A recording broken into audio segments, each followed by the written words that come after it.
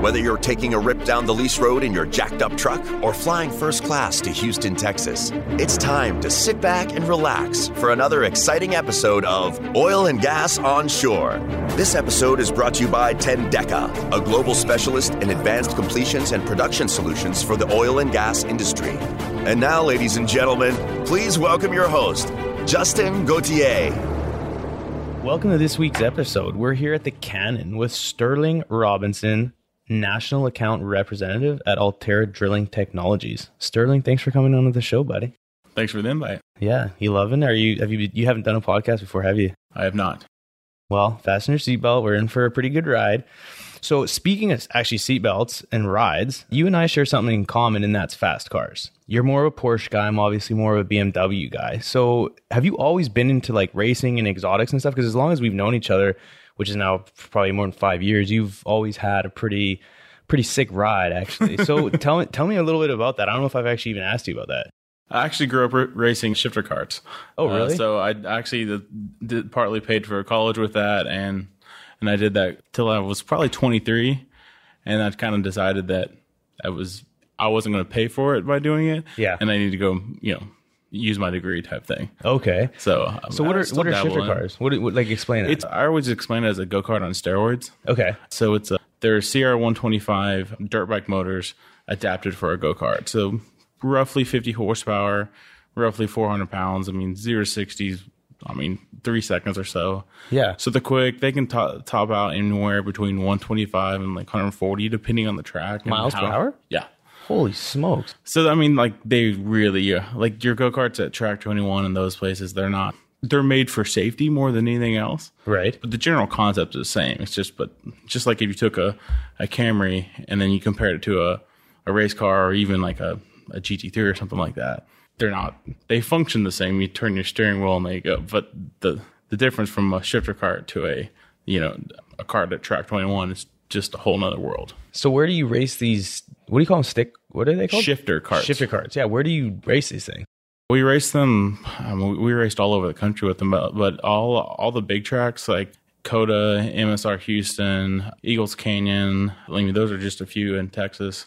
The ones and then there's some old. There was a great track that actually turned into an oil field that was in Henderson, Texas, out by Tyler, Texas. Oh, no way! Apparently, the world makes more money than karting. So. Yeah, for now it does anyway. Yeah, exactly. In 10 years, there may not be anything. Yeah. Hey, the hills will still be there, so the track will still be awesome. Nice. So yeah, but we raced up in Portland at Portland International Raceway. We've raced at Buttonwillow Raceway. We raced all over the country, a lot of the big tracks. But there's also a lot of small, like what they call sprint tracks that are usually under a mile. No way. But so we did both the small and then the road courses as well. Dude, that would be a blast. Like go-kart.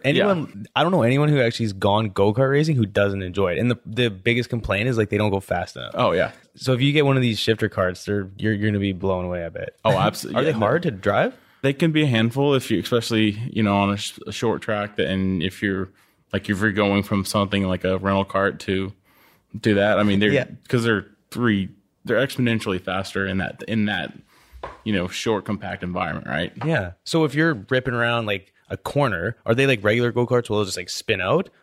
Or could you flip it? They're probably less top heavy than a rental cart, but they're still a cart. But they have the tires that they use are way more grippy. They're like everything. Right, they're not meant for like some 7-year-old kid trying to have a good time. Like they're meant for some serious racers. Those specific ones, but like karting, like I started when I was 6, so I didn't start out in shifter carts. We started out in usually single speed with the clutch carts so it's, you have to gear the car or the cart for the track. And so it's all evolved. It really usually starts with a very simplified karting, and then it just gets, just like anything else. Sure. It gets as complicated as you want it to be. Crazy. And as expensive as you want it to be. Yeah. Oh, I'm sure it could be an expensive hobby. There's people I know that spent $500,000 going karting. What? Yeah. What do they do for jobs? I feel like if you were spending that kind of dough and you had a full-time job, that just wouldn't work. Well, usually those people are the dads that are paying for their sons to go do stuff like that, right? Nice. They're reliving their dreams through their son. Yeah, that's pretty common. Yeah. So speaking of cars, actually, funny enough, I read an article earlier that Uber, they plan on having flying taxis by 2020. 20? Yeah. I was like, wait, are you serious? And it was an article, but then they had a video link to it. And it was a credible source, Wall Street Journal, which, I mean, for the most part, they're somewhat credible. But yeah, I was just like, 2020, like that's less than a year away. I mean, first of all, where the hell would they land? And they looked big. Like it had like propellers and it looked like a freaking drone on steroids. Yeah, I was going to say a big drone. Yeah. So whatever they're doing is badass. So I did not invest in Lyft, but I'm certainly investing in Uber, because if that's the case, between Uber Eats, Uber Freight, Uber flying cars. I put money that Tesla would come out with that before. I know. Elon Musk, if you're listening, which you probably are, get your shit together, buddy. Yeah. Because Uber's coming to take you over, bud. This Hyperloop is behind the times. Yeah, exactly. So someone else I was actually listening to on the way in. So I listened to Joe Rogan.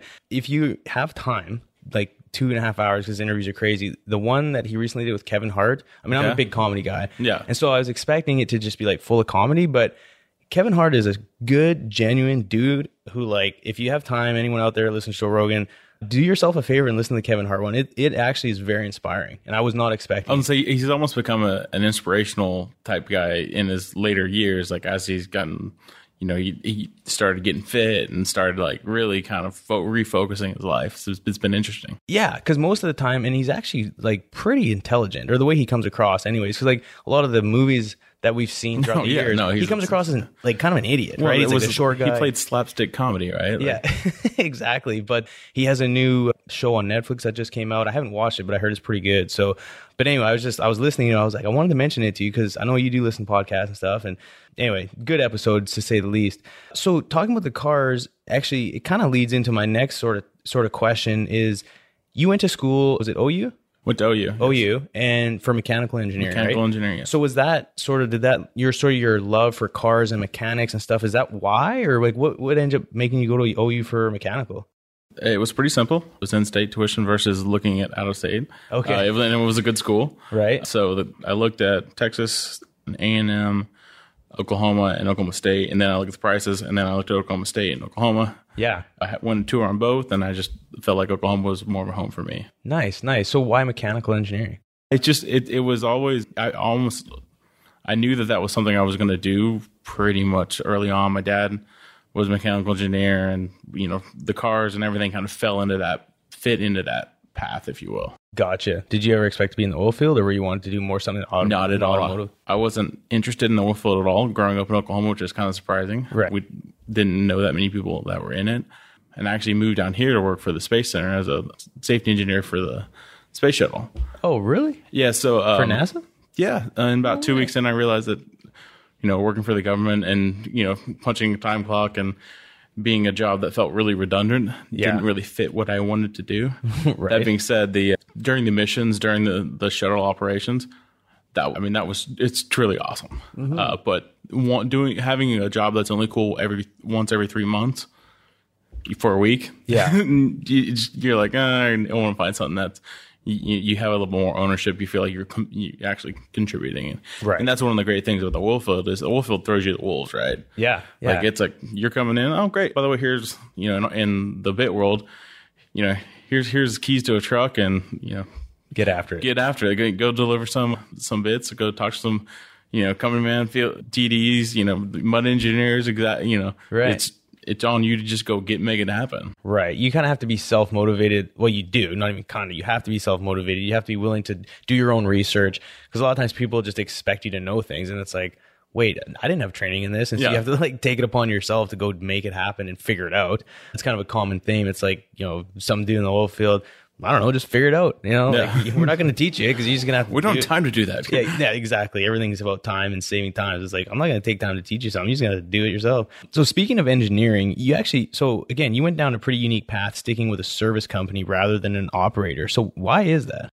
Twofold. One was opportunity. I mean, the service company job I found through a coworker at NASA and then a friend of his. He worked at Smith where I started. So that's how I got my effectively inroad into the oil and gas at all.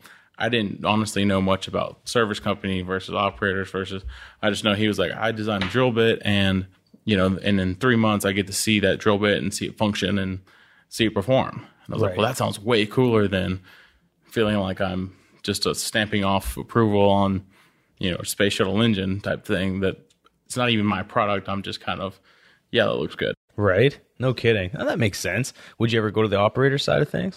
Yeah, it'd be, and that mainly just for the learning experience of it type thing. Yeah. I'm not, I wouldn't say I'm ever opposed to it, but, you know, I try to look at jobs as, you know, how much can I learn from the job opportunity that comes up? So that's, I mean, I think there's a lot of a bit of opportunity to learn a lot on that side because it's a side that I haven't been on. Yeah, right. So absolutely. No, the more you're willing to learn and just gain information. I mean, like they always say, knowledge is power. And if you know, it's interesting actually dealing with customers that, let's say, start off as on the operator side and then go to the service side to truly understand. Like they typically know things, whether it be about drill bits, mud, geology, directional drilling.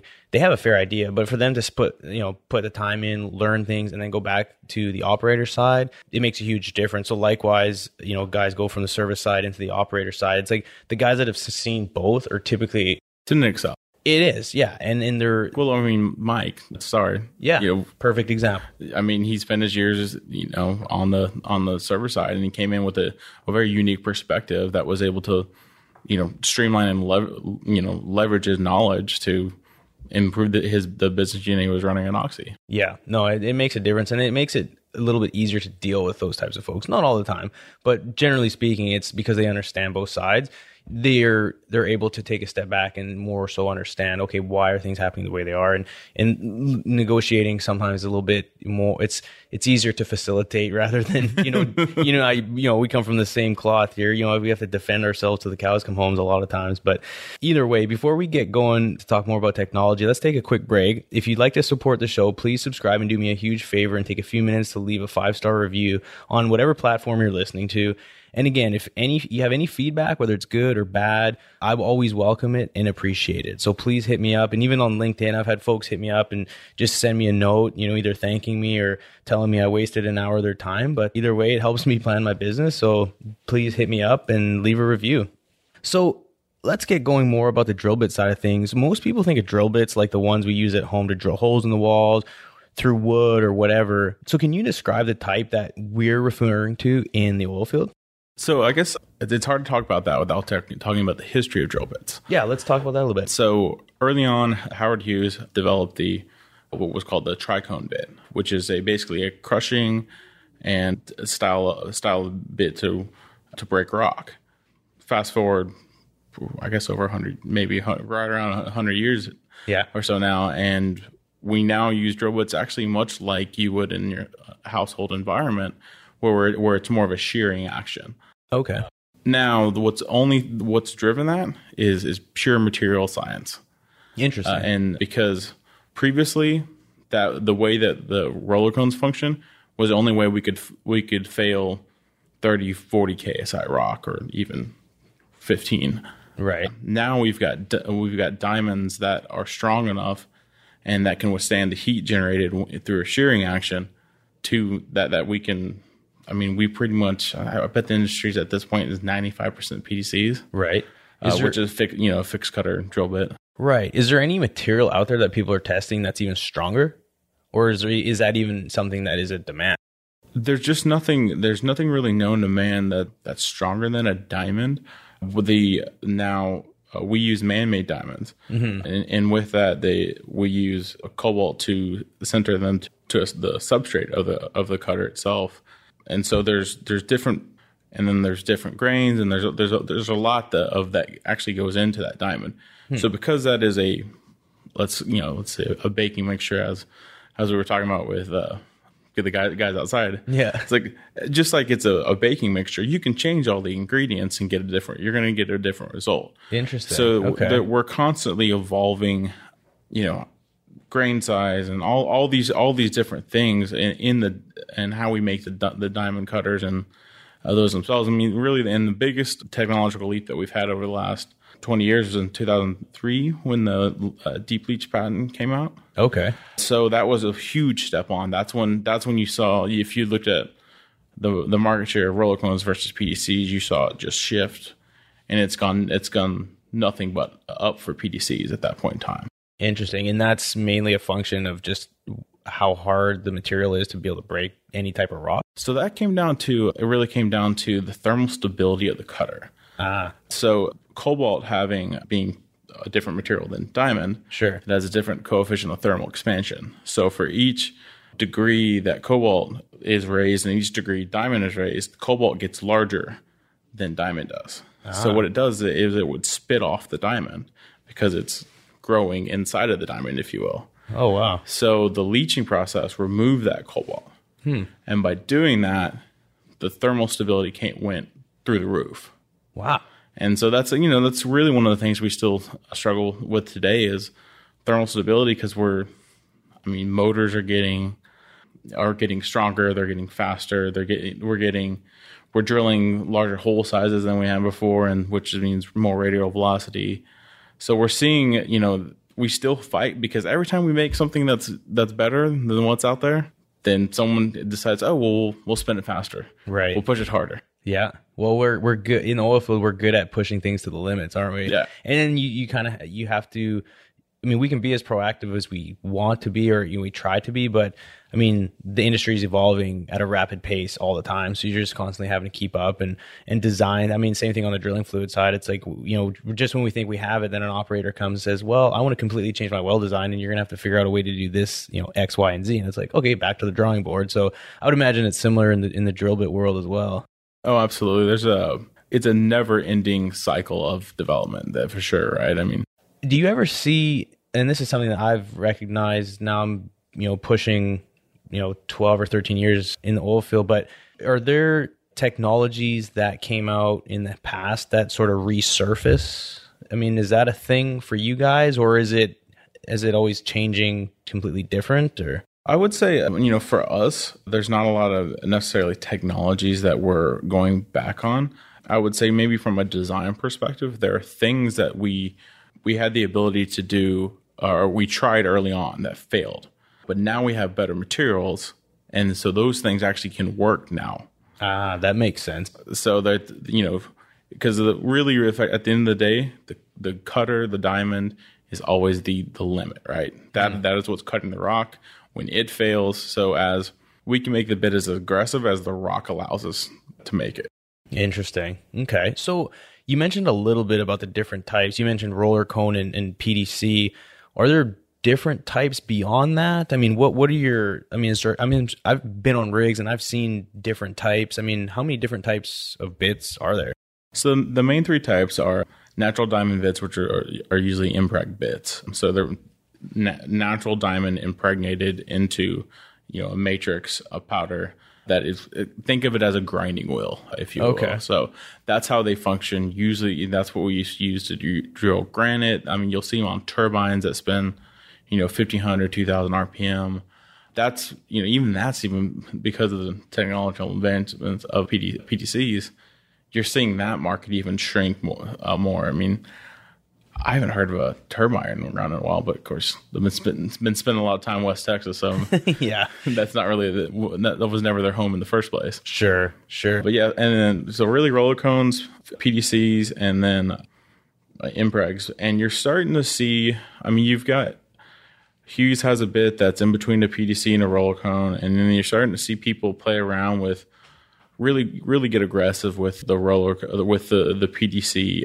What we can do with how we lay out cutters and the other things we put in the bits. You're just seeing people put movable parts in bits, which is actually what we got. One of the reasons we wanted to get away from roller cones, right? But is it because we didn't want parts to stay in a hole? So yeah, you're starting to see some people just come out with new ideas that they're trying just to see. So you're seeing a lot of experimentation at this point in time, and then the market's driving that because we have to be successful at what we've had of $55 to $70 oil for the past year or so. To be successful, we have to drive down cost. Right. So that kind of leads me to my next question. does the price of oil or the price of commodities determine how you guys run your business? I mean, does it affect you guys? I mean, because I'd imagine your raw materials to design and make bits are coming from somewheres, and so does that play a role for you guys? So if we're talking about, each bit manufacturer is going to have a different answer and a different approach to a downturn. Sure. You know, at Ultera, we run pretty lean. Our goal in a downturn is to focus on a customer and providing the customer what they need and to keep development. And a lot of the lean systems that we have in place are what allow us to do that. Okay. Now, that being said, I mean, you look at what's happened with steel tariffs, and you look at what's happened with a lot of things in the world economies. I mean, our costs have gone up just because commodity prices have gone up, and with a lot of the materials that we use. Right. Okay. No, that makes sense. So kind of going back to the different types of drill bits, does it matter when selecting a different drill bit? I mean, I'm assuming a lot of it depends on what type of rock you're drilling, right?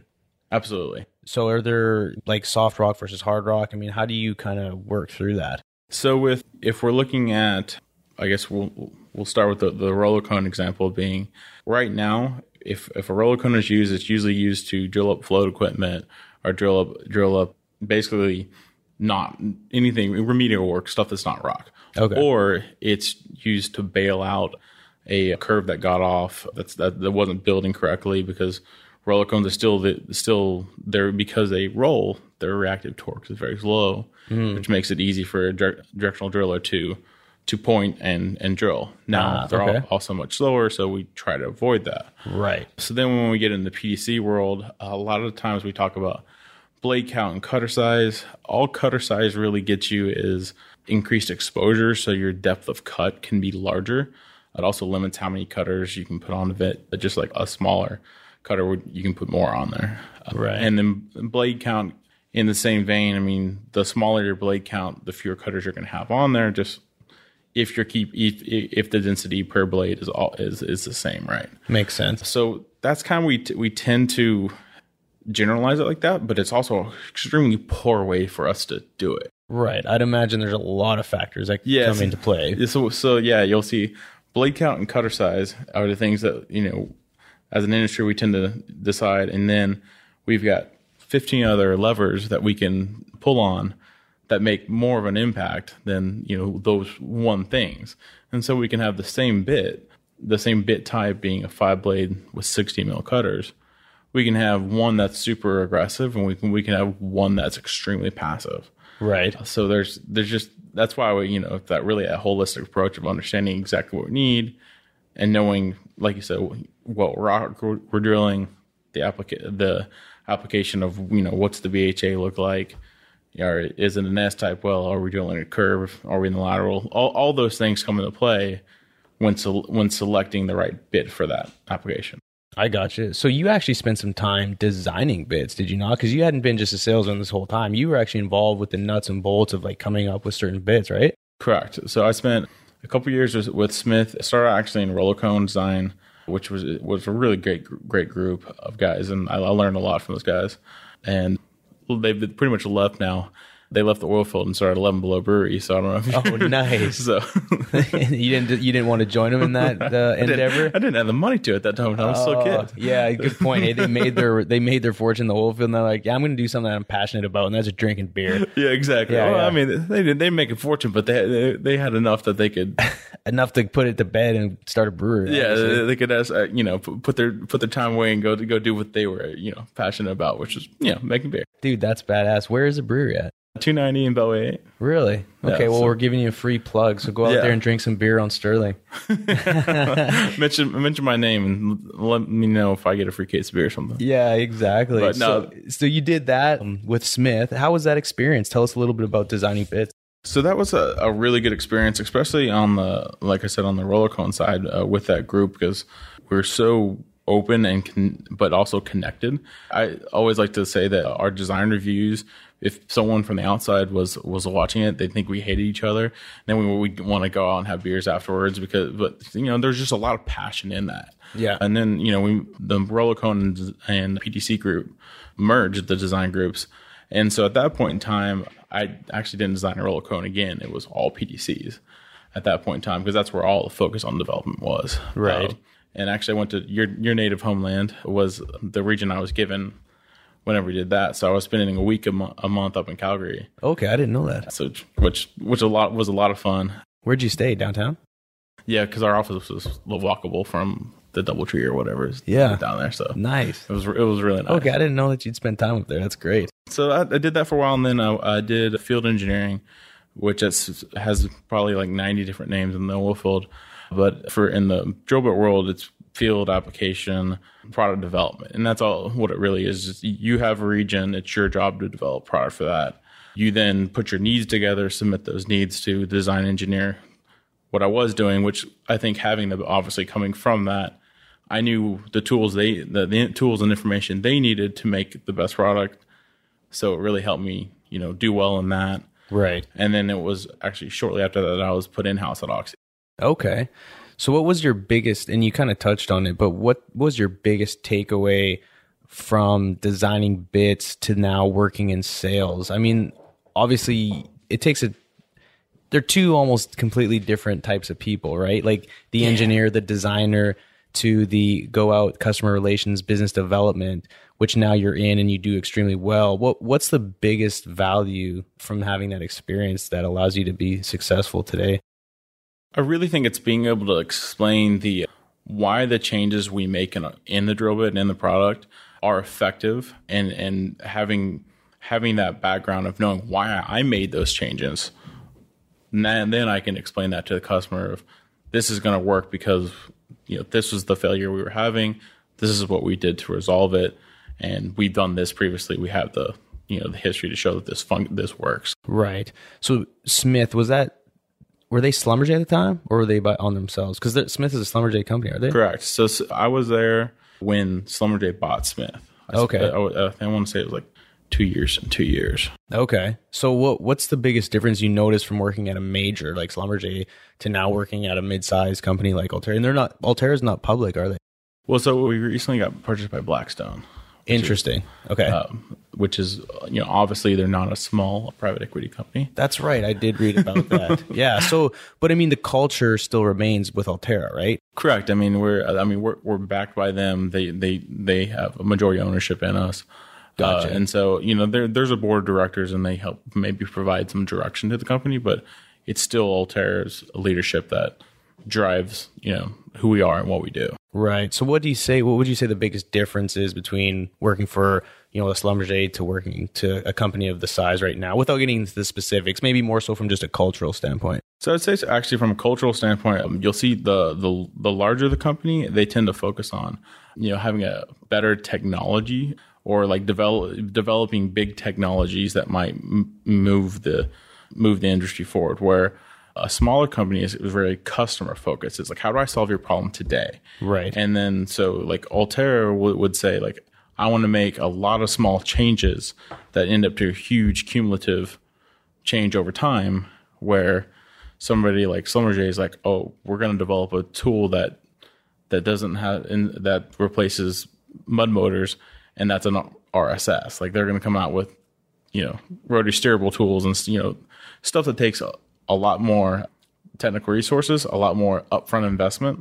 Right. But obviously, they're both aspects move the needle in the industry. Of course. It's just that would be my takeaway, is that one, the smaller the company, the more I feel like they're focused on, solving the customer's problem as quickly as possible. Right. Where the other one might be like, how are we making the next step on rotary steerables or motors, or whatever it is that company's focused on, right? Right. And both is equally important. Absolutely. Right. I mean, we wouldn't be able to function, I think, as an industry without having that focus on each side. Right. And I guess it depends, depending on the customer and depending on the scope of work that they have, there may be a value put more on one thing than the other. So let's talk a little bit more, talking about advancements. What would you say the biggest advancement in technologies been with regards to bits in your career? Have you noticed anything revolutionary from the time that you've been involved with bits? So I think one of probably revolutionary, what's been impressive over this really the largest performance jump I've seen has been in this most recent downturn, which I don't know if you can argue whether we're still in or out, but we're still in it. If I feel like in effect we're acting like we're in it because it still feels like crunch time, right? Yeah, it feels like we're in the downturn hangover right now. Yeah. So the advancements in motors, I believe, have driven a response by drill bit companies to respond to the more powerful motors and how to withstand those. So one of the things that's come into play, which wasn't an issue previously, was hydraulics and hard rock. It used to be hydraulics were something you were concerned about in soft shales and sticky, gummy environments. Well, when you're drilling a hard rock, even if it's a 30 KSI limestone at 400 foot per hour, it's suddenly an issue again because it's all about how fast you're drilling it. Right. And you're drilling it that fast because you've got, we're seeing people put so much more energy into the system, into the bit now. And so we're having to respond with that. And there's a lot of things that we're doing at Ulterra to be able to respond to that, whether it's hydraulic efficiency or, cutter layouts and stuff like that, and then evolutions and cutters to be able to withstand the extra energy that's being added to the system. Right. So we've made that step, but there's a few technologies at Ulterra that have been able to that have helped us out with that. Split blade being one.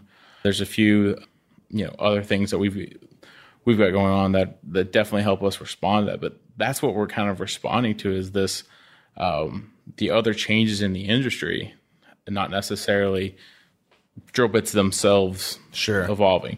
The interesting thing is if you take that today's drill bit and put it on a older motor, an older system, it's like you can't hurt it. Okay. Like it's because we made them so much more robust. Right. And so that's really, I guess, the easiest way to explain the changes that I've seen recently is our response to all the other technology and tools that have come out there. So Sterling, why are companies wanting to continue to put more and more energy, into the bit and the motors? I mean, to me, it's obvious you just want to drill faster, but I mean, is there anything else that would play a role into why they just want to, just cram the shit out of things? For lack of better words. At the end of the day, it's functionally working, and that we're taking more of a physics-based approach to how we're drilling, and we're realizing that we've got tools and we're looking at things and like how we limit dysfunction and things like that. And what we're seeing is that, weight is not a bad thing. Right. And then, keeping PDC bits engaged is the way to make them survive. We can make a bit as durable as possible, but at the end of the day, we've got, even if the bit is 800 pounds, which some of the bits out there are, even if the bit's that heavy, you've got 250,000 pounds plus of drill string above this. What's going to dictate what happens? Right. So makes sense. So I know we're getting close to the end here, but I have a two-part question. What does the future of drill bits look like? And do you think AI or big data will play a role in bit design to essentially maybe revolutionize or create a whole new bit that otherwise would have never existed or even thought of if it wasn't for, the amount of data that we collect on a daily basis, which is astronomical? So I guess there's two ways to look at it, and that kind of goes back to our holistic approach to doing business. Is like we don't just look at the bit itself. I mean, we have dedicated engineers who are providing parameter roadmaps and things like that. So I think where we'll really see AI come into play or something like those type of software technologies is analyzing the data we have and providing us results in a shorter amount of time. Right. The goal is really to be able to find that dysfunction, identify it, and then remove it almost in a real time situation. So that way, because if we can eliminate the dysfunction, we can keep drilling. We can drill faster. Right. So I think the future of bit design and the future of bits will be largely driven. I think we've got the term that's been thrown around, smart bits. Okay. But there will be a time when we'll be able to talk to the bit will have vibration sensors, accelerometers, and it will be able to talk to, the the entire system, right? So it'll be able to say, this is what's going on, and the system will be able to adjust the parameters to eliminate that. I see. So as far as bit design, how that affects that is that we'll probably be able to get more aggressive because we won't be in dysfunction as much. Sure. Which means we'll only be able to drill faster as well. But that's also, I mean, one of the things that we're working on is, there's that smart bit and then, but to do that right now, you've got a wire drill pipe, you've got to have. It's a huge investment. Yeah, it's a huge investment where there are things that we can look at even from the surface that we can start identifying. And we are we're already doing this as an industry. We're identifying dysfunctions as quickly and as easily as we can at the surface, and then but we're doing it manually, where the driller or the directional driller or the company manager are like, hey, we need to change, make this change. Right. So right now we're doing that still at a surface level, but that, I think the big jump will be whenever we're able to see this dysfunction and then boom, the top drive slows down. Right. To mitigate it or speeds up or adds more weight or all the changes the parameters. Right. It's like taking auto driller to the next level. Yeah, it's got to be on a almost the auto driller to that phase is a huge jump. Oh, I bet. But I mean, ultimately that's where it's heading, right? I mean, the goal is to drill wells from Houston or whatever office people are operating out of. It's like, if they're looking at this data and the rig or top drive knows, okay, more weight on bit, less weight on bit, more rotary, less rotary, more pump, less pump,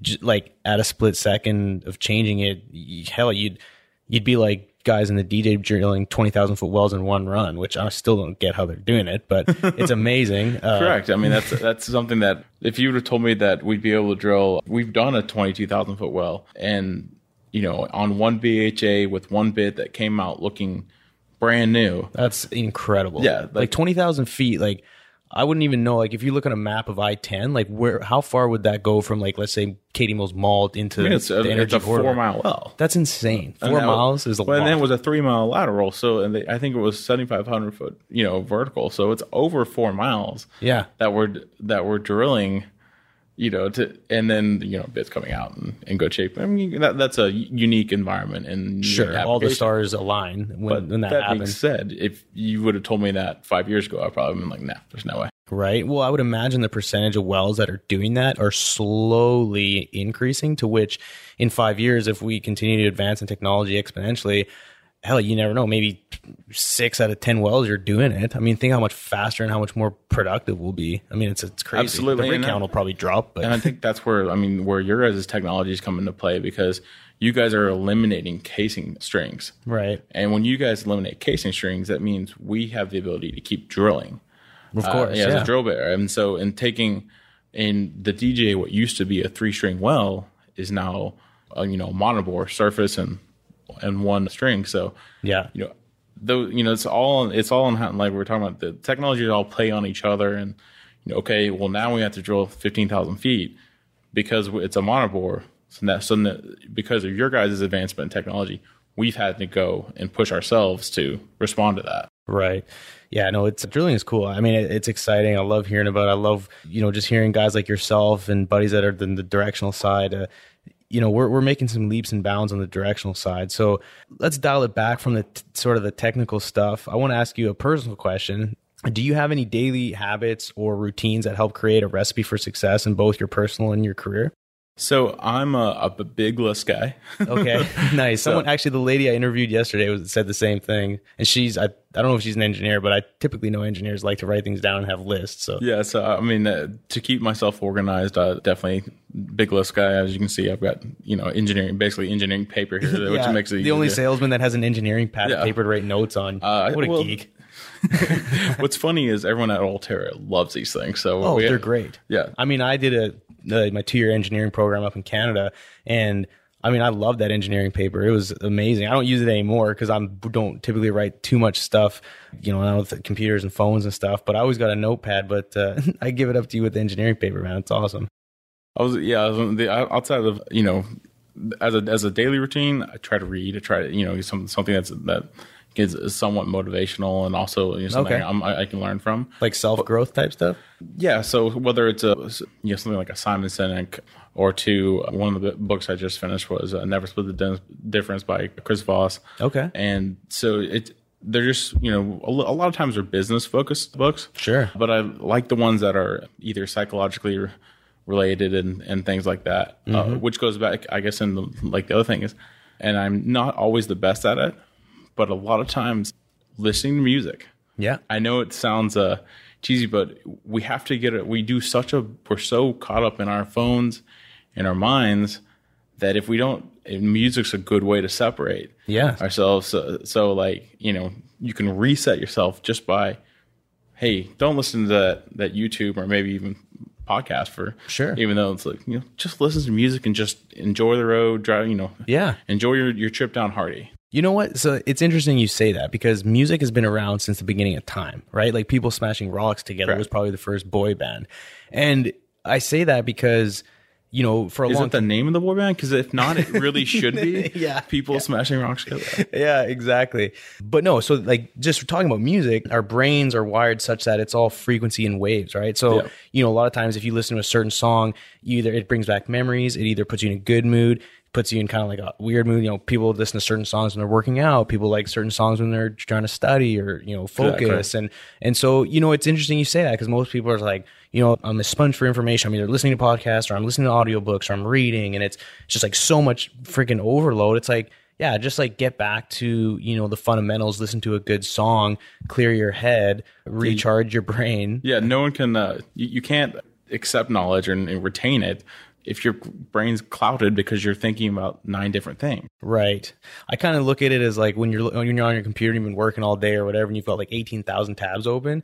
Sometimes the best thing to do is just restart that son of a bitch and then like reset it because it's just like too much, right? Yeah, I was focusing on this and this and this. No, one thing at a time. And sometimes music, I mean, I'm with you on that. I got so caught up in listening to just podcasts and listening to things. I was like, I need more information. But now I make a point of listening to certain, songs or music and stuff like that when I'm driving because it's calming and it kind of just helps me relax. And it's like, okay, like decompress, like relax, enjoy. Yeah, we're in Houston. I mean, you can't, and being a salesman, you can't not listen to gangster rap on right? Yeah, some of that old school Houston rap. Yeah, everyone exactly. knows what we're talking about. Now, Travis Scott is coming, he's doing well now with the new school stuff. So I give it up to him.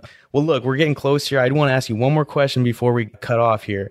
Would you rather fight 100 duck-sized horses or 1 horse-sized duck? That's a riddle.